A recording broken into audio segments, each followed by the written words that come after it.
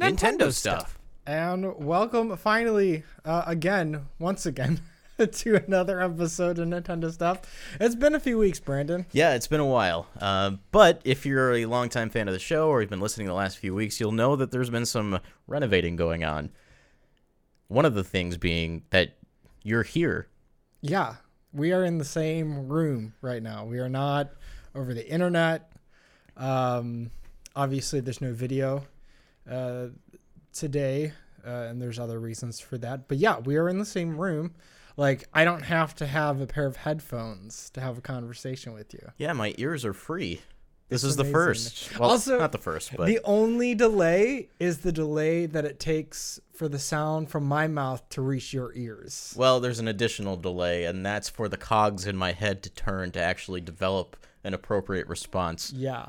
But more or less, it's just instantaneous. There's no... It's like an actual conversation. It's so good to finally be at this point, because we've been wanting to do this for a while. Like, we built you can't see it because no video for this episode, but we've got the podcast table that we built for the explicit purpose of doing podcasts in person with a live feed, and we were only able to use it like 3 or 4 times, and it's been built for 6 months. Yeah. Well, I mean, I'm so glad it was built for those things, and then obviously it's ready for what we're doing now and in the immediate future as well. And we were talking about this too, even before the show. Like, this is such a multi-purpose table. We can do the Break Room Breakfast show from the table here. We can do our live streams. We can do the podcast. We can take this table up to my streaming station, and Logan and I can play games and both have our own dedicated microphones. That's never happened for us before. It's great to finally be at this point. And to address the video really quickly, I actually need an additional cable in order to get our video feed working, and I don't quite have it yet. I anticipate by the next episode we'll have that squared away. We have the camera, we have the tripod. We just need one cable, and that'll finish us out. So for now, enjoy the lovely thumbnail with the goose from Untitled Goose Game. Yeah, which is something that I still very much need to play, but it's been in my face for quite a while now, especially since it launched and the memes went wild. Yeah, the internet has really gotten attached to it. Our mutual friend Jake, I even see him posting about it, and I don't even think he has a Switch of his own. Yeah, no, there's a lot of different memes, and a lot of them intersecting with other parts of like my life. There's a lot of political memes as well that I appreciate. But yeah, I will probably get a chance to play it this week, and I really look forward to it. Yeah, it's sitting there on my Switch. Also, your dad's been playing it on the stream. My dad? Your dad. Oh, my dad, Joe. Yeah. Yes. I was like, you really took me for a spin there for a second. I'm like, excuse me? So if you follow me on Twitter at BabaBabs, shameless plug, you will know that I have officially labeled Joe Zija, the voice of Claude from Fire Emblem Three Houses, as my official dad. And he liked the tweet, which means it's true now. Yeah, he approved of this message, and now he is Brandon's father. Yes, and my father has been streaming Untitled Goose Game. So... yeah, but I mean, other than that, like, things have been like on and off. There's some larger things that we can talk about. First off, sounds like you've been playing a lot of Mario Kart Tour. I have. It's been kind of on and off. I got into it pretty heavy in the first week, but I've kind of slowed down because the way the game is mapped out is every 2 weeks the tour changes. So in the first week, they'll give you the first big chunk of the tour that you have access to. So you can open the gifts, you can play the actual cups, and then there'll be a point where some other cups and the prizes are under construction, and you have to wait a few days for them to be available, which is just a way of kind of moderating how much you're actually playing, which is nice because there's a lot of content there to begin with. But I haven't been playing much recently because I basically run out of things to do. Mm-hmm. That said, tomorrow they are starting the next actual tour, which is going from New York to Tokyo, Japan. So we'll have a brand new Mario Kart track in the Tokyo track to play. as well as whatever other cups and courses they add. That said, I have a lot of misgivings about Mario Kart Tour, and I think the internet's reaction to it's been largely negative, as you've probably seen. That said, I don't think all of it is exactly deserved. Under the hood, Mario Kart Tour is Mario Kart. It feels like Mario Kart. It plays like Mario Kart. It's visually very pleasing to look at. The controls, while not perfect, they get the job done. But this whole gacha model is really frustrating. I have been okay with gacha-style games in the past, like Fire Emblem Heroes and Dragalia Lost. I enjoyed playing those. Those games have a very large swath of things that you can actually pull from the gacha machine. That's not true for Mario Kart Tour. So Mario Kart Tour launched with only, 10, 11, 12 characters, 10, 11, 12 carts, and 10, 11, 12 gliders. And you can get any one of those things from a gacha pull. I have pulled maybe 7 new things total. Everything else has been a duplicate. I have gotten so many duplicates, it's unbelievable. Like, I feel like every time I get the amount of rubies I need to get a new pull, I'm just going to get something I already have. And granted, they do use that to then level up the thing that you already have. So, like if you get the same card again, it'll go from level 1 to level 2, and that will increase the amount of points you get and the amount of experience you get from using that cart in a race. But I'm not as concerned with that as I am about collecting characters and collecting cart parts, because unlike actual Mario Kart, your characters, your carts, and your gliders have advantages on specific tracks. So if I use Toadette on like a Toad circuit track, she'll be in the top tier, which means that if I use her, I will have more of an advantage than everyone below that. Then if I use a cart in the top tier and then a glider in the top tier, every time I go over an item box, I get 3 items. 3 every single time. That also grants you access to an item called a Frenzy. A Frenzy is an item you get if you get 3 of the same item in a single roulette. So if I get 3 mushrooms, I will basically become invincible, like if you got a Starman, and I can just keep tapping the screen over and over again to constantly use the item. So it's just like speed boosts for a ton of time. And that's only available to people who have, a full 3-tier set. That's not fair. It kind of it discourages me from playing the game because, I could be in a race that I just don't have any high-tier stuff for, and it's almost impossible for me to get all 5 grand stars, which is the rating you get at the end of a race. Right. So the rating is not actually based on your placement. The rating you get is based on the number of actions you perform. If you power slide, if you hit people with items, if you super jump, if you do stuff like that, your placement only adds to that score at the end. So you get points for placements 1, 2, and 3, and then everything else is just based on how you performed physically, which is okay. It kind of balances out some of the aspects of the tiered gacha system. But at the same time, it's racing. Why do I lose if I get first place? There have been races I've gotten first place in that I've only gotten 3 out of 5 stars. That's really discouraging to me as a Mario Kart player, because it's incentivizing the wrong, elements of gameplay in my mind. Like, if I'm racing somebody, if I get first place, in my mind, that means I won. But the game is telling me I didn't. That's frustrating. Yeah. Now, I haven't played a ton. I did re-download it earlier, and got to play a little bit. I just played the one track. Just kind of tried to get how it feels. It's weird having to just essentially just power slide with the current settings that I have. And I went into the settings to, check all the options and see, and it just kind of, it felt really discouraging just to see like that, like, I don't know, it feels kind of stuck with what it is, you know?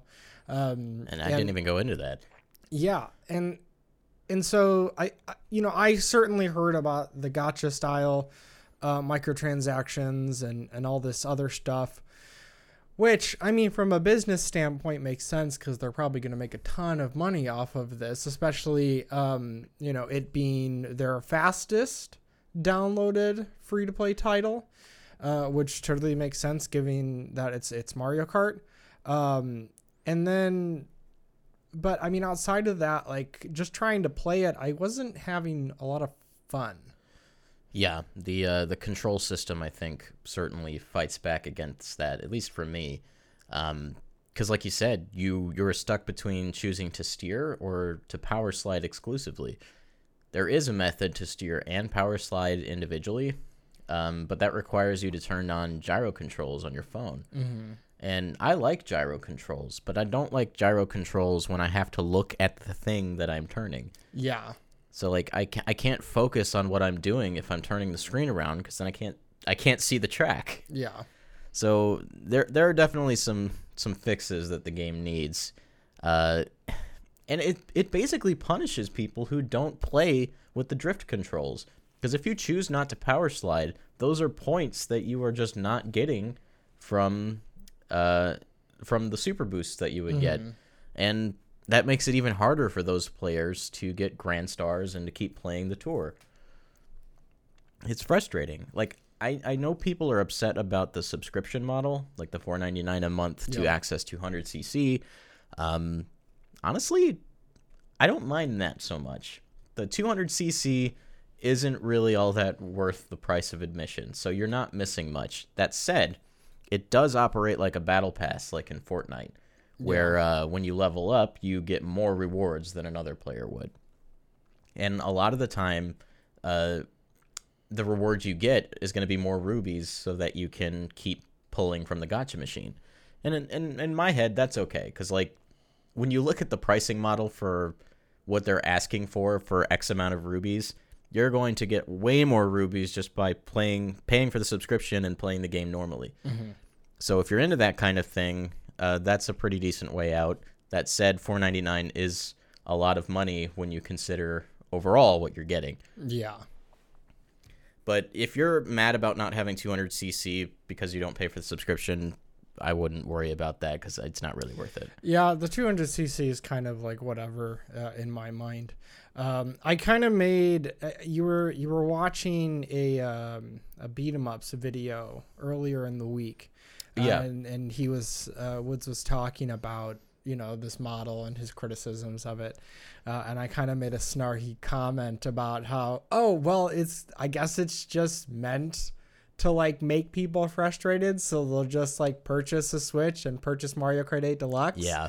Because like that's what it makes me want to do. It makes me want to put down my phone and it makes me want to pick up my Switch and just play Mario Kart 8 Deluxe. Because that game is superb. The amount of content in that game and the way it controls and the other features, whatever it may be, the design decisions, like that game's fantastic. And I know Nintendo initially was like, hey, we're gonna make these mobile games to like push people towards our main products.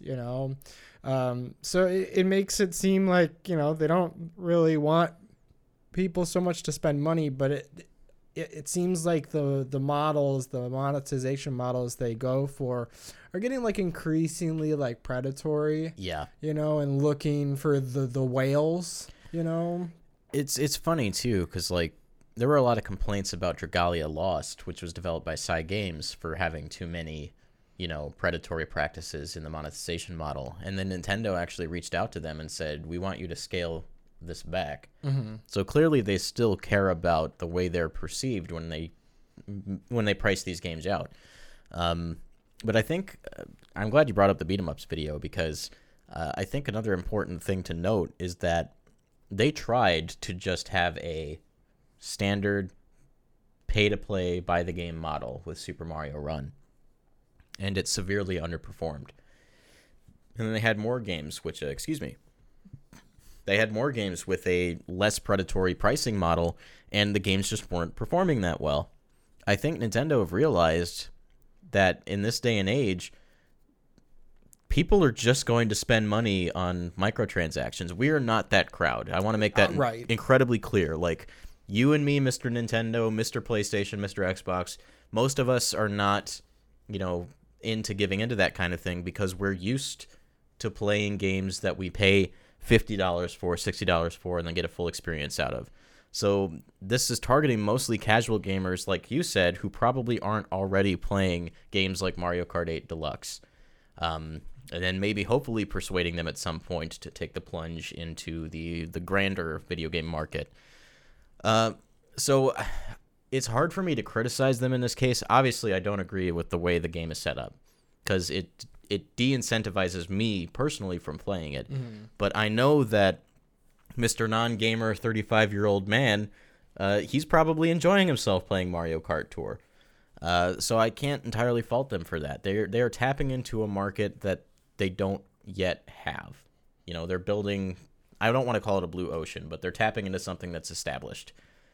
And we can't really fault them for that entirely because it's not for us. Yeah, I mean, it's just kind of, that's how these games work. I mean, that being said, Nintendo's really not doing anything differently than the vast majority of mobile game makers. You can still play a whole lot of the game without Mm-hmm. having to spend any money.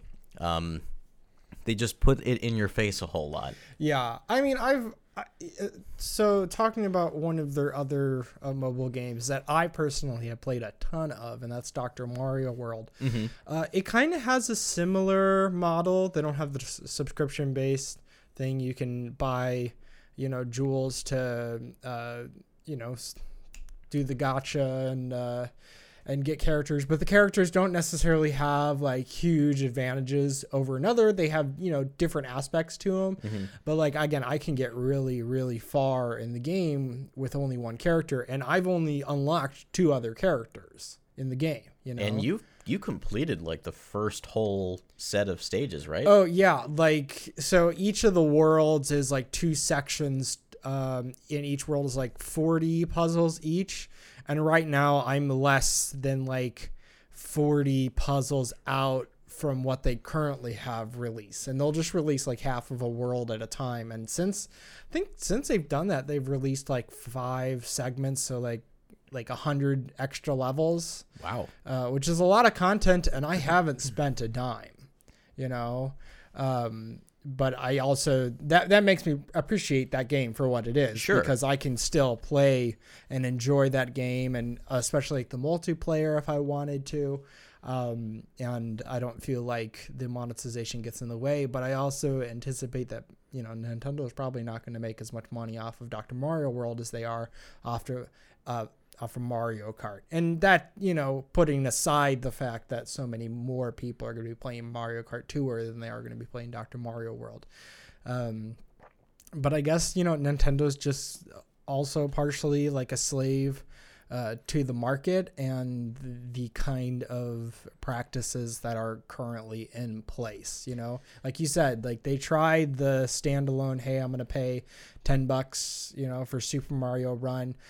I could also argue for the fact that game also didn't have enough content to justify like $10 worth. Like I agree with you on that. Yeah.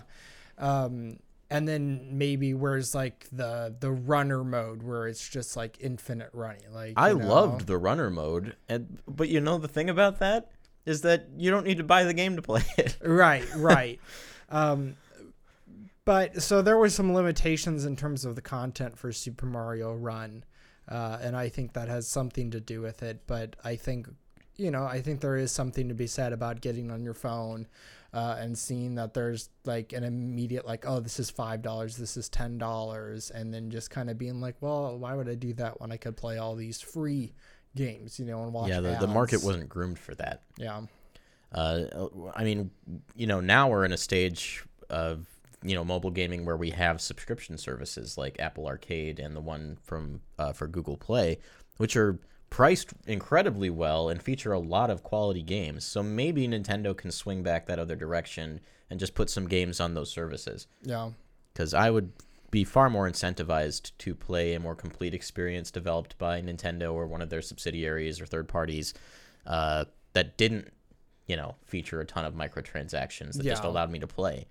I mean, I guess that's what the Switch is for, And Yeah. certainly the Switch has its share of free to play, free to start experiences that have some, monetization models that are Super Kirby Clash. Yeah. I really want to like that game. But I mean, that being said, you can go purchase Kirby Star Allies and just play, that, but a little bit different gameplay. I do have some positive things to say about Super Kirby Clash, though. It's that there's a hard limit on how much money you can spend. Okay. I think they only let you spend up to $30, and at that point, the whole game is just available to you. Oh, okay. So, like, if you like the game enough, you can just say, I'll pay $30 for that, and then just keep playing it. Okay. That sounds like a very Nintendo thing, Yeah. which I don't mind at that point. Remember That makes sense. Rusty's Real Deal Baseball? Yes. Where you had to heckle the guy in order to get him to come down in price? Bring that back. I'd play the heck out of that. Yeah, that's pretty funny. So there are a few, and so ultimately what I'll say last about Mario Kart Tour is that it's the fastest mobile game launch in Nintendo's history, which again shouldn't be surprising. There are also other numbers from Nintendo that are looking pretty good, and that is that during its first 3 days on sale in Japan, the Nintendo Switch Lite sold 177,000 units. I mean, one, that's really good for Japan when you consider how things normally sell there. But also, like, when you consider the attach rate of the Switch already in Japan, that's fantastic. I wonder how many of those people were currently existing Switch owners. Yeah. I mean, also, like, thinking about just a cheaper, more mobile-oriented model, especially in Japan, like, Yeah. it's probably going to do fantastic It's a no-brainer. Yeah, and then we got, Pokemon on the way, we got Animal Crossing on the way, we got so many other games, and then already there's this huge back catalog on the Switch that I can just play at any time. We have Yokai Watch 4 coming out, too. It may already be out in Japan. And also, like, the last rung on that ladder of, hot selling mobile titles for Japan, Monster Hunter. I feel like that's the next one for Switch. Yes, please. I would love a Monster Hunter on my Switch. I mean, even in addition to Monster Hunter World. Yeah, absolutely. And I think that would complement everything else that's coming out for it really well. And we know how well mobile Monster Hunter does in Japan. So, like, again, it's a no-brainer. Yeah, it'll be huge, just like always. Moving on from that, we have a little bit of some sad news, and I have some mixed feelings about this. And that is the Mario and Luigi RPG developer Alpha Dream has filed for bankruptcy.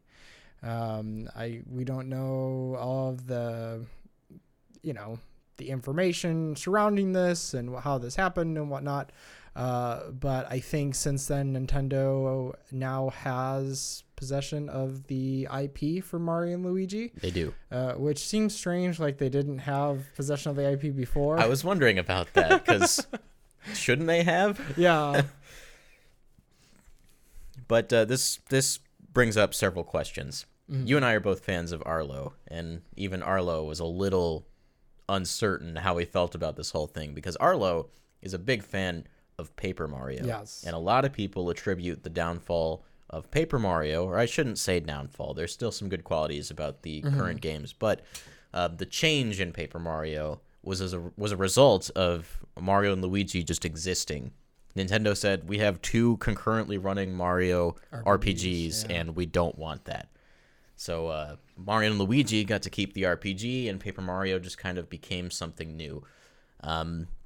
So you have multiple sides to the camp here. You have people who are upset that Alpha Dream is no more, myself included. But I'm also emotionally tied to the other team, because this means we might get a new Paper Mario that I actually want to play. Yeah, I don't like to celebrate like necessarily the loss of specifically like jobs and developers. This is what absolutely. they love to do and other things. But like there was that immediate reaction, like, what does this mean for the future of Paper Mario specifically? And obviously the IP still exists. That doesn't mean there's going to be one that's developed soon, especially since like the last few Mario and Luigi games were merely just remakes. Yeah. I think that was kind of the writing on the wall for Alpha Dream too. That they were resorting to that. Yeah, just kind of pumping them out, and especially with the I would say dying 3DS. Yeah, I'm surprised like we hadn't come to that conclusion sooner, because when you look at it, sales of Mario and Luigi games they were nosediving. Like from Dream Team onward, it was just less and less with each subsequent release, even considering the remakes, which people were actually anticipating. Yeah, I think it was kind of fate that this was going to happen at this point. Yeah. And certainly I don't think, and really thinking about it, I don't think necessarily Mario and Luigi was the whole reason that like Paper Mario got messed up, in our opinion. No. Because certainly there were other people who made those decisions they could have kept going with just like, these two concurrent RPG games. Now, I think after the last few Paper Mario games, hopefully Nintendo kind of, really started to understand that, like, the people who are the hardcore fans of Paper Mario are looking for something that's very original Paper Mario, Thousand Year Door, which I was playing earlier today. The fact that I can pick up a game that's, I think that game's like 15 years old now. Yeah, wow. And that game is still like beyond fantastic. It's a masterclass game. Yeah. Like it's a total masterpiece. So I think some elements to what you were saying, that Nintendo is aware of the response to Paper Mario and what people are looking for. I think there are a lot of elements of Paper Mario Color Splash that make that clear, such as the the reintroduction of a proper storyline, the reintroduction of more varied locales with interesting characters and funny writing. That game had me laughing out loud all the time, and that's not even something I can completely say about the Thousand Year Door. And it's a funny game too, but Color Splash was a very colorful game, no pun intended. And then in addition to that, Paper Mario featured in Mario & Luigi Paper Jam. I think, them inserting Paper Mario into another game that's an RPG was a clear attempted love letter to fans that, hey, we know this is what you want. Have this for right now, and maybe we'll have something better to say later on. So I think that says it all. I think they know that people want a proper Paper Mario, and Intelligent Systems just released one of the best Fire Emblem games they've ever made. So I wouldn't be surprised if they've been chugging out a Paper Mario behind the scenes for the last couple of years. Oh, that would be really, really fantastic. I mean, Color Splash came out 2016. Yeah. It's plenty of time. Especially if it had as much personality as something like Thousand Year Door. And I would even say Super Paper Mario had like a ton of personality. I love that game. It's a great game. I mean, it's not like the turn-based combat of Thousand Year Door, but it still had a lot going for it. It still had the heart of Paper Mario at its core, which I think is something that got lost in Sticker Star and kind of came back in Color Splash. It knew what Paper Mario was, at the very least. Yeah, having all those like the zany off the wall characters that you weren't going to find in other Mario games, and different worlds that you would go to and you discover things, and it even told a pretty compelling story of kind of the feeling of loss that the villain was going through. And they did a really cool thing with Luigi halfway through the game, which I'll just leave if you haven't played it yet. Mr. L. Mr. L. That game had a lot of cool ideas. Yeah.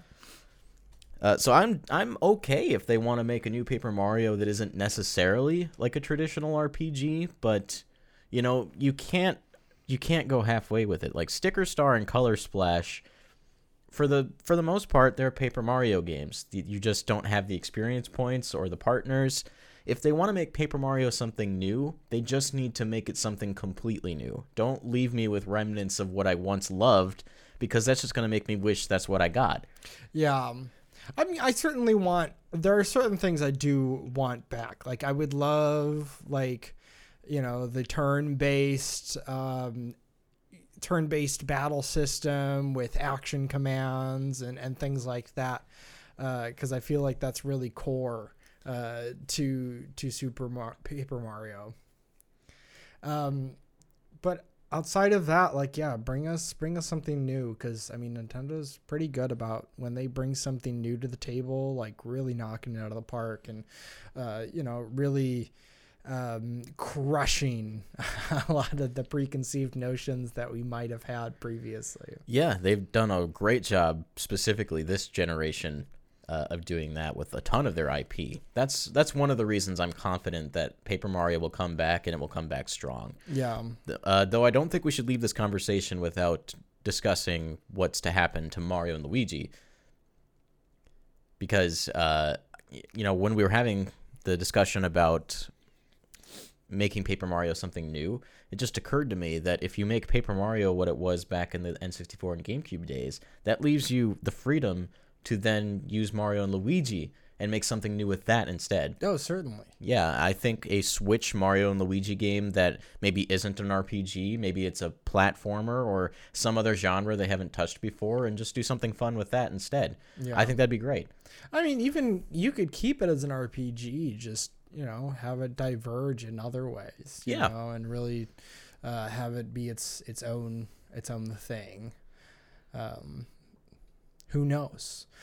There is something that there's another IP called Super Mario Maker that Nintendo kind of knocked out of the park, especially with the second entry, and especially with the most recent update for the game that brought us some features that we did not, we were asking for. They were sorely missed at the launch of the game.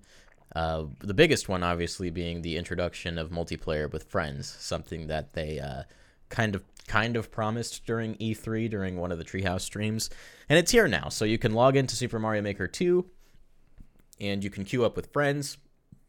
And excuse me, but the way I believe it works is that you can either pick a course that's currently in your course spot if you're the leader, or you can just do like you do in the endless mode and just kind of set some basic parameters, and then it will choose courses for you based on that. Yeah. So you can do that both in co-op and in versus, which is great. Though the one person I wanted to play online with was you, and you live here now, so we don't need that anymore. Yeah, right. Though if there's some of you in the Discord who want to play versus online, I'm your man. Just think about how much less valuable the online is now that we're in the same place. That I think, though, that's going to enrich a lot of our gaming experiences, too. Yeah, I still would like to pick up a copy of Super Mario Maker 2, especially with some of the course designs they have, especially like the race designs. Like they'll have the 4 lanes, you might call them. Oh, yeah, because we can't do that on a single system. A little bit different. Speaking of local play, they've also made a really great fix for that. When you and I tried to play local multiplayer, it was a struggle at first to do that, because you can't just go to the course world, find a course, and then play it together. You have to download it and then go to the course spot and then play it together there. But now they just added the button right there in the course world. Oh, that's beautiful. Why wasn't it there in the first place? I don't know. There's both of these things that we've talked about so far. It's like, wait, Nintendo, what the heck? So I'm glad that they've gotten around to being like, oh, let's update it. And maybe it had to do with time and getting that out. This game was definitely rushed out the door. Yeah. Like, there's no mistake about that. They focused on the things I think they should have, like the single player story mode, and then adding the new course parts. And the reason I say that is because it came out in the middle of the year, which to me does not seem like the window that you put Super Mario Maker 2 out. That seems like a November type release to me. So, yeah. The last few things they added in the update were it implements a list of official makers in the leaders board section, where you can find new courses from them, as well as special ones created for collaborations or special events. So this is essentially the Super Mario Maker 2 version of the Twitter checkmark. Yes. Yeah. Which is nice. I don't know what makes them official makers. Maybe do you like... I'm assuming like influencers, other brands, or other game developers, because I mean we've had everyone from Arby's to you know celebrities making courses. So it's just a way to kind of put those at the forefront, which is nice because that means that the actual regular consumer at home creator still gets the spotlight in the rest of the course world. Yeah. So I think it's great to have that separation so everyone still gets noticed. Because it would have been it would have been bad. Yeah, that way it doesn't get flooded with people with huge platforms just pushing their stuff. That's always been a problem too in the original Super Mario Maker, and even a little bit in 2, where you go to the creator leaderboard and like the top 20 people are all YouTubers. So now, presumably that won't be the case anymore. Yeah, which will be nice. And then finally, they have also added the ability to use touchscreen and button controls when creating courses in handheld mode. The only course I created in handheld mode. And I'm very happy to hear this because it was a nightmare. I know Andre at Game Explain, this was one of his big gripes. So I know people were definitely, clamoring for this update too. This update was really the, hey, we're sorry update. And they just kind of addressed everything. I have no complaints about Super Mario Maker 2 anymore. The game is literally perfect for me. Yeah. It's I mean, it was great when it came out, but I mean, adding these few last final, things that felt like they were missing, like really ties it together. Oh, we forgot about another online update that they did.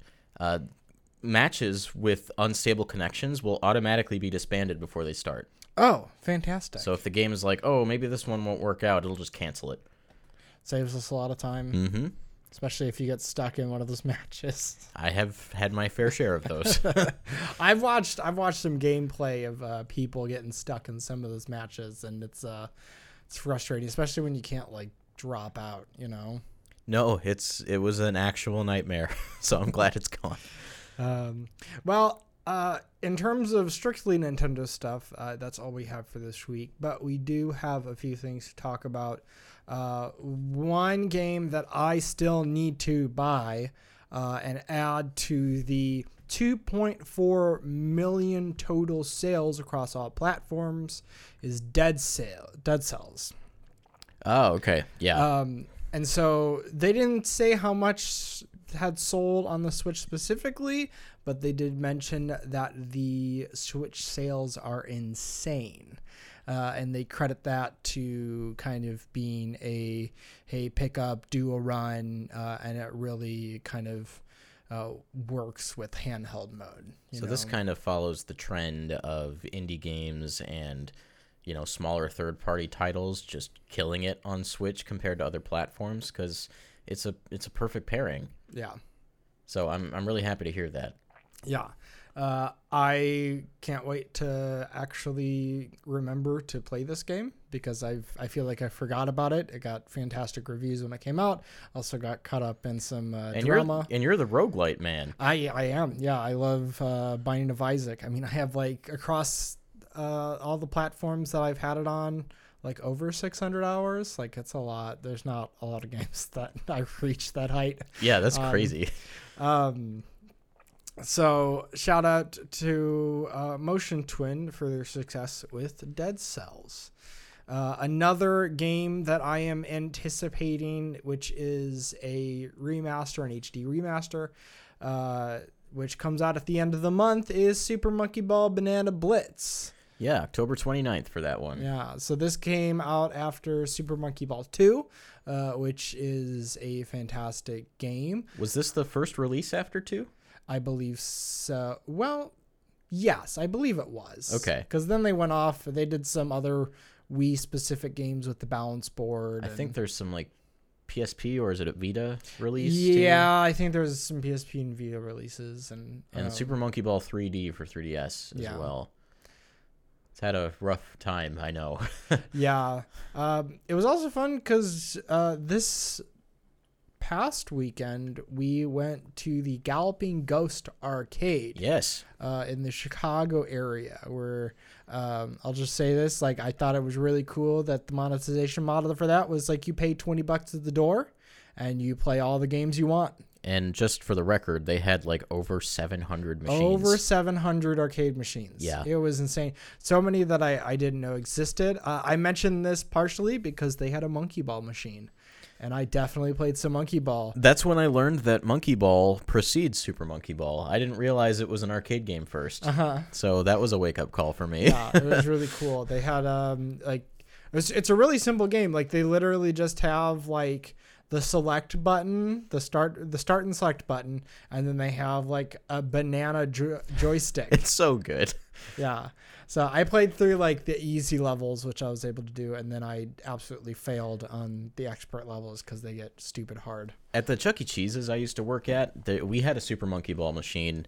I think it was just called Super Monkey Ball, but rather than having a banana, it was a tickets dispensing machine. So like your performance actually gave you tickets. Right. But instead of a banana joystick, it was like a big marble, and you spun the marble, and that would move in the direction that you spin it. Yeah, that sounds so much cooler. It was really neat. Yeah.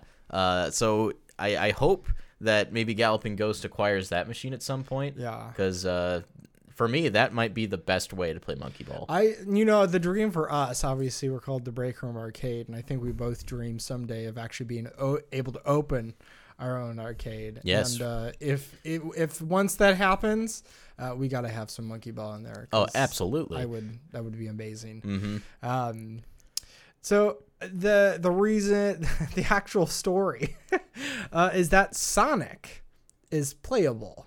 Oh yeah, I forgot about that. Super Monkey Ball Banana Blitz. And they haven't showed it to us yet, so we don't know if it's like him in a ball or if he's spin dashing or what the deal is. Yeah, like it'll be interesting to see if he's in a ball or like maybe he's just available to play in the mini games. Oh, that could be true too. Which not all the mini games take place in a ball. Like there's a snowboarding mini game where they're just on snowboards. I saw one that had you like slingshotting cans. Mm-hmm. Yeah, so you could do that one with Sonic out in the open. Yeah, I'm very excited overall for Super Monkey Ball Banana Blitz, and I hope it revitalizes that series because I'd love to see some new stuff. Yeah, for sure. I still question the choice to remake this one rather than 2, because this one is less well liked than the other two. Not to say that it's a bad game, because I looked up the reception and it seemed like the reception was still kind of in line with Super Monkey Ball 2, just a little bit under. It was really after Banana Blitz where things kind of went off the rails. Yeah. So yeah, I'm in agreement with you. I hope they kind of revitalize the series with this. They kind of rebranded Super Monkey Ball altogether with the new logo design, the yellow box art. So it does seem like this is an attempt to bring Super Monkey Ball back. Yeah. And I'm excited to play it because I didn't really have that opportunity when I was a kid. And we'll be able to play together. Yeah. It's a fantastic game. I'm trying to remember if I've actually beaten like the main story, which gets really difficult. Like you get to the third or fourth world and it just gets stupid hard. Well, maybe this time. I hope. I mean, I might just take a break later tonight and just see what I can do. Pop open Super Monkey Ball. Yeah. Yeah. I mean, maybe I should play that sometime since you have it here now. I do have it. And I'm gonna let you play Luigi's Mansion. Yes. You have not done that before. I was like, it was so funny because like I was sitting in my room earlier. I was going back and forth between a bunch of GameCube games, like literally popping them in, starting it, seeing the GameCube logo pop up and be like, nah, popping it out, putting in another game. I put in like 3 or 4 games before I decided that I was like, okay, I'm just going to play Monster Hunter on my PS4. But then like it did pop in my head. I'm like, wait, Brandon has Luigi's Mansion. I've never played through the original Luigi's Mansion. And then sure enough, without even saying anything to Brandon, when he got home and I was just sitting in there playing and mentioning that to him, he walks in with Luigi's Mansion. I was like, wow, this is perfect. I can't believe we're like so in sync. I could feel it, It's that telepathy. Speaking of games that I still need to play, which is part of the title of this episode is Goose Game. So I'd like to discuss that a little bit. I'd like to discuss how it exploded onto the scene. Yeah, it really did. I didn't anticipate. I was anticipating this game. I did not anticipate the splash that it made, considering it reached #1 on the Nintendo Switch eShop charts. That's incredible because it came out the same day as The Legend of Zelda: Link's Awakening. Yeah. That's incredible. I just remember when they revealed this game and they were like, it's Untitled Goose Game, right? And thinking maybe that was a placeholder, and maybe it was a placeholder name. And then just thinking like, you know what? They should just keep it. They should just go with Untitled Goose Game. Like, it's part of the game's identity now. Yeah, it kind of goes in line with like maybe Goat Simulator, except kind of a spin on that. I was going to get to that a little bit. Yeah. Because I feel like that's part of the reason this game is blowing up, because, it's kind of nondescript. You're just a goose doing goose things. It's perfect for that YouTube, that kind of young player crowd. They're going to be really attracted to something like this. And it's also a wonderful game, so it's perfect. Yeah, it's silly, it's chaotic. I can't wait to actually play it. Everybody's been talking about it. There's been a ton of original art and memes going around on the internet. Like, it's absolutely incredible, just like the amount of spread that game already has. Yeah. And certainly helped with the sales of the game. Mm-hmm. I love seeing it getting injected into meme culture. Like, it just keeps getting combined with other memes. A few days ago, we had that 24-hour Pokemon stream, which eventually revealed Galarian Ponyta, we think. I don't know if it's been officially named, but that's what it looks like. And there was a bunch of memes around that day of just the shot of the forest waiting for something to happen, and then a meme would appear. One of my favorites was Joker from Persona 5 appearing and then doing the default Fortnite dance. But then I saw like 4 different versions of just the goose walking through the screen and honking. Yeah. So, good on you, Goose Game. You've really become a part of culture today. Yeah. I appreciated the Ace Attorney meme. Yeah. That one was pretty good. I think the chaotic nature of it also has appealed to some of my political tendencies. I was thinking about like that. there was one, if like the anarchist kind of saying like no gods, no masters. That's there the was goose. there was just a painting of the goose and like a bunch of signs that says no gods, no masters, and it was a beautiful, beautiful sentiment. Oh, it's so good. I have actually played Goose Game, so I bought it a few days after Link's Awakening came out. I wanted to kind of get my Zelda fill before I started playing it. I actually started playing it the day you moved in, and I think it runs about 2-3 hours. And I know I'm in the area right before the final area of the game. But it's just how it sounds. You are a goose. There's no introduction to the goose. You just end up in this guy's garden and you just start wreaking havoc. You're given a to-do list, and the to-do list will... I like to think of it more as a suggestion box, but you do have to do them. Yeah. After you do a certain amount of things on the to-do list, you will unlock a new thing on the to-do list, which will ultimately grant you access to the next section. Okay. So it'll be anything from like, steal this man's shoes and force him to walk around barefoot. One of my favorites, this will be a light spoiler because it's an experience-based game. There's a lady who's in her backyard who has a lot of like crazy, 50-year-old cat lady, like lawn art type things. Yeah. And one of her lawn arts was a statue of a goose that had a bow tie on. So what I did is I moved the statue away when she wasn't looking, took off the bow tie, set it down nearby where the statue was, and then walked up to the spot where the statue was, where I was given a button prompt. And I pressed the prompt, and the goose like formed just like the statue and stayed still until the lady came back, saw that the bow tie had fallen off, and then reattached it to me. Oh my God. So it's just a bunch of silly stuff like that. You're not always just being a jerk. Sometimes you're just doing things because it's funny. Mm-hmm. Yeah, and There are also things that the game doesn't tell you can do. I will spoil one of the secret to-do list things because it's right in the beginning area.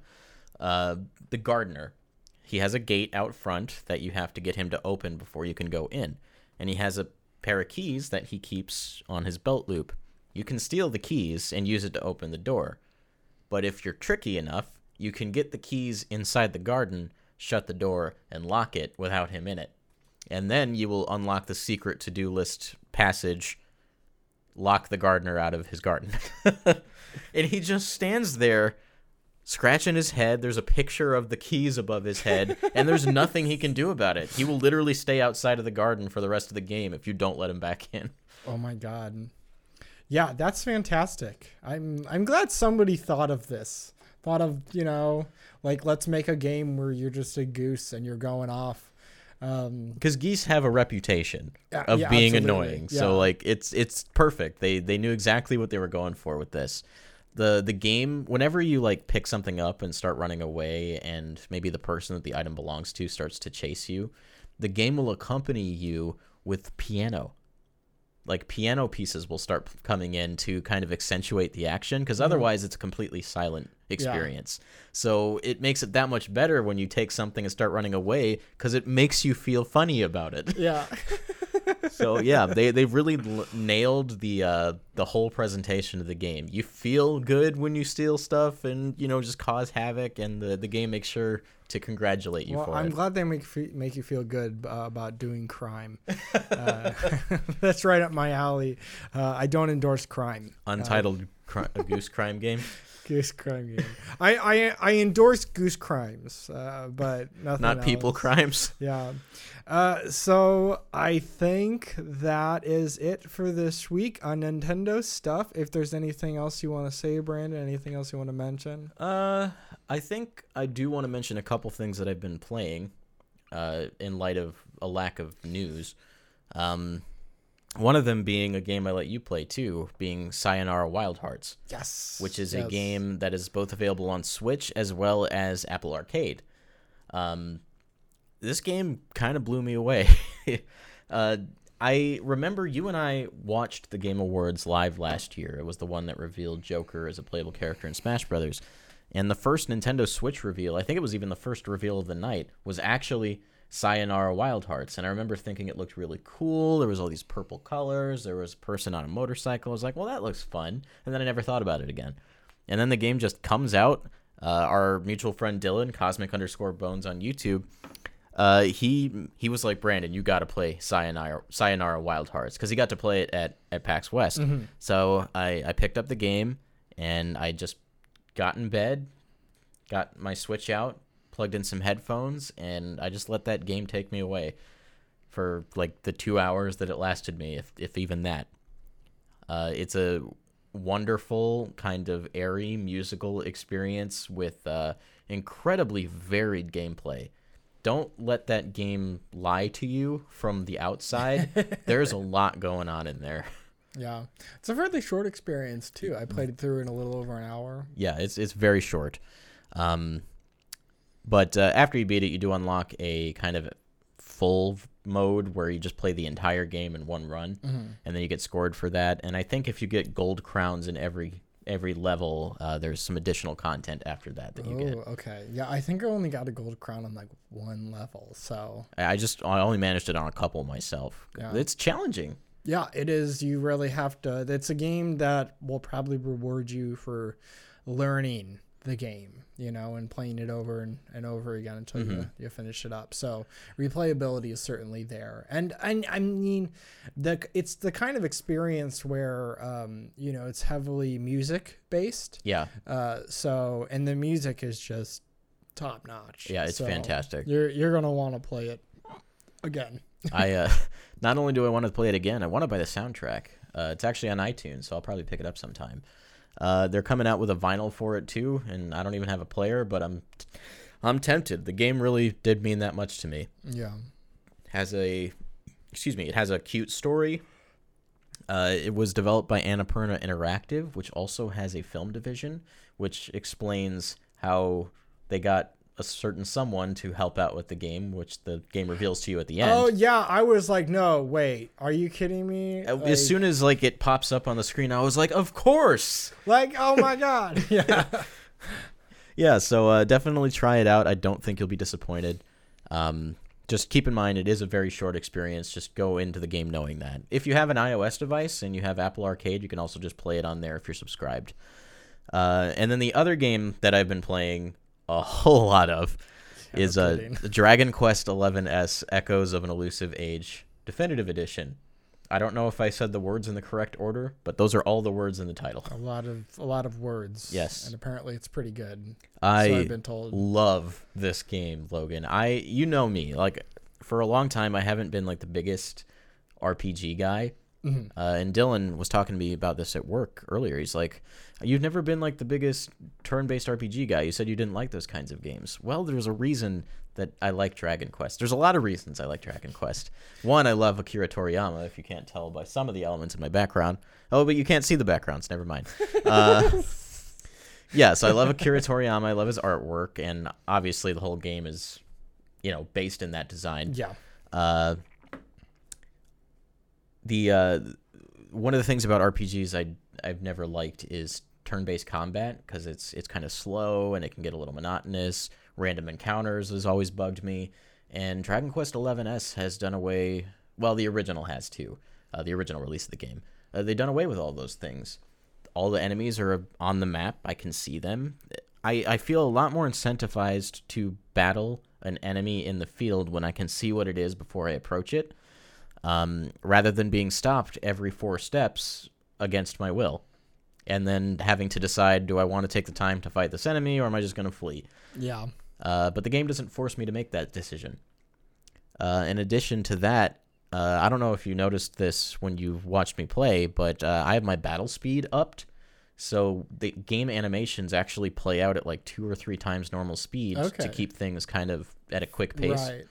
I played like a good 10 hours at the normal speed, and then I sped it up after I had seen the animations a bunch of times, because I wanted to kind of, I wanted to appreciate the time they put into that stuff. Yeah. So those are like the mechanical elements of Dragon Quest that I really appreciate, and obviously it's not the only RPG to do that kind of thing. It's becoming more common now in RPGs, like Bravely Second even had the ability for you to turn off random encounters altogether, so like no enemies would appear at all. Oh, wow. Yeah, I like games that respect my time, I think is the bottom line. So Dragon Quest XI-S, it respects my time. There's a lot of like mini arcs. It's not really so much an overarching plot. There is one, but it's much more about the little vignettes. Like it's like Paper Mario: The Thousand-Year Door. Like they're divided into chapters, and those chapters are isolated stories. Mm-hmm. So like every time I go to a new town, that town has a story to tell, and I experience it. I help the people. I feel good about myself, and I move on. Just last night, I ended up in a town known for its masked martial arts tournaments that it has annually. And if you know anything about Dragon Ball, there's a lot of martial arts tournaments. I'm a big martial arts tournament stan. So it's so funny because the whole like scenario is designed around Dragon Ball. Like it's beat for beat the same thing. Yeah. So like there was the random ball number lottery that determined who you were facing up against in bracket. The characters, obviously, they're Toriyama characters. So yeah. I felt right at home. Yeah, and the characters are wonderful. I've posted some tweets of some of my favorite moments so far. I've seen those. Sylvando, who shows up about 10, 11 hours into the game. I had to compete in a horse race, and he ends up showing up on the race day. He wasn't scheduled to be there, but one of the other riders had a little whoopsie. I laughed so hard at that moment. I had to record it and post it on Twitter because it meant a lot to me. Yeah. And it's just fun. It's full of great characters and just great interactions. It's not so much about the bigger picture. It's very much the journey, not the destination with Dragon Quest. Yeah, for sure. So I'm just loving every minute of it. I'm really just enjoying my time. I'm going to have to download the demo tonight then. You really should. The opening moments of the game are really exciting. That said, you do spend the majority of the demo with just 1 or 2 party members, the game opens up 4 party members to you right towards the end of the demo. So it's like, here's what the full game's going to feel like, but sorry, I'm going to have to say goodbye for now. Man, it left such a good taste in my mouth before before the game came out. It's all I could think about for a while. If it weren't for Monster Hunter, I'd still have been salivating over Dragon Quest. Yeah. So yeah, I mean, yeah, you should try the demo out, and then whenever I finish Dragon Quest, I'll let you borrow the cart and just lose yourself in it. It's a great experience. Yeah, for sure. And since it's 11S, it's the definitive version, so there's new content, new character-focused content, as I understand it. There's the 2D mode, which was available in the 3DS version of the game, and then it has an orchestrated soundtrack instead of the MIDI files from the original game. And to listen to some sound comparisons, because, boy, it makes a difference. So yeah, I went from just knowing what Dragon Quest was to being a Dragon Quest aficionado overnight. Well, fantastic, because it seems like there's a lot to enjoy about it. Yeah. Especially since they released the first 3 games as well on Switch. All of which I bought. Lucky for me, I had $10 of gold coins saved up, because for some reason I hadn't been using them. So I was like, well, now it's a no-brainer. Yeah. I don't feel any remorse. Well, good. Yeah, so I highly recommend Dragon Quest if you like RPGs, and even if you don't, I think it's a great kind of introduction to RPGs for players, because the game hasn't necessarily challenged me. It's not kicking my butt. It's just letting me enjoy my time. Yeah, for sure. So yeah, that's all I've been playing. Sorry, I had to get that out. It's all I can think about. No, it's beautiful. I think people need to hear it. I think people need to really take it in, and I think people should try to appreciate some of these more classic JRPGs a lot more. Especially something like Dragon Quest, which has traditionally not been super successful in the West. Yeah, I think this is a great entry point for new players. I mean, it certainly is for me, because the story isn't necessarily overarching between games. Right, so you don't need to play the first 10 games. No. Okay. Now, it does make allusions to characters from the past games. It focuses a lot on the Luminary, who is Erdrick, the original Luminary. Yeah. Which is the entire focus of the first 3 games in the series, which also happen to be on Switch now. There you go. So, yeah, the whole experience of that story is there available on Switch. Yeah, play it. I want you to indulge me. Well, fantastic. I want to thank everybody for joining us today here on Nintendo Stuff. If you want to continue this conversation, please join the discussion on our Discord. A link is in the description below. You can also find me and Brandon on Twitter. I am at LoggyDoves, and Brandon is at Baba Babs. And you can also follow us as a collective at Break Room Arcade on Twitter. We also have a Patreon. If you feel like supporting us, please do that. Yes, because your money goes directly into buying a camera. Buying things to keep this production going and improve upon it. We really appreciate all of our patron support. You can also become a member on YouTube. You can also sub to us on Twitch as well. Or even on Anchor.fm if you're really just specifically interested in the podcast. Yeah. So lots of ways to help us out. And, if you don't have the money for that, or you can't spare it, that's fine. We're just happy you're here. We love our community. We like playing games with you guys. We like chatting with you. It's all been worth it. Yeah. So with all that in mind, guys, we will be back next week for episode 55 of Nintendo Stuff. And you can also look forward to some new videos. We'll have a video of our trip to the Galloping Ghost coming out here in the next couple of weeks. And maybe some other content as Logan and I are getting ready to work on some stuff. Yeah. So thank you guys so much for listening. We really appreciate it. Logan, I'll have you do the outro as I walk over to the computer. Yes. And as we always say, don't break your backs, break in the games. But for now, break time is over. Toodaloo.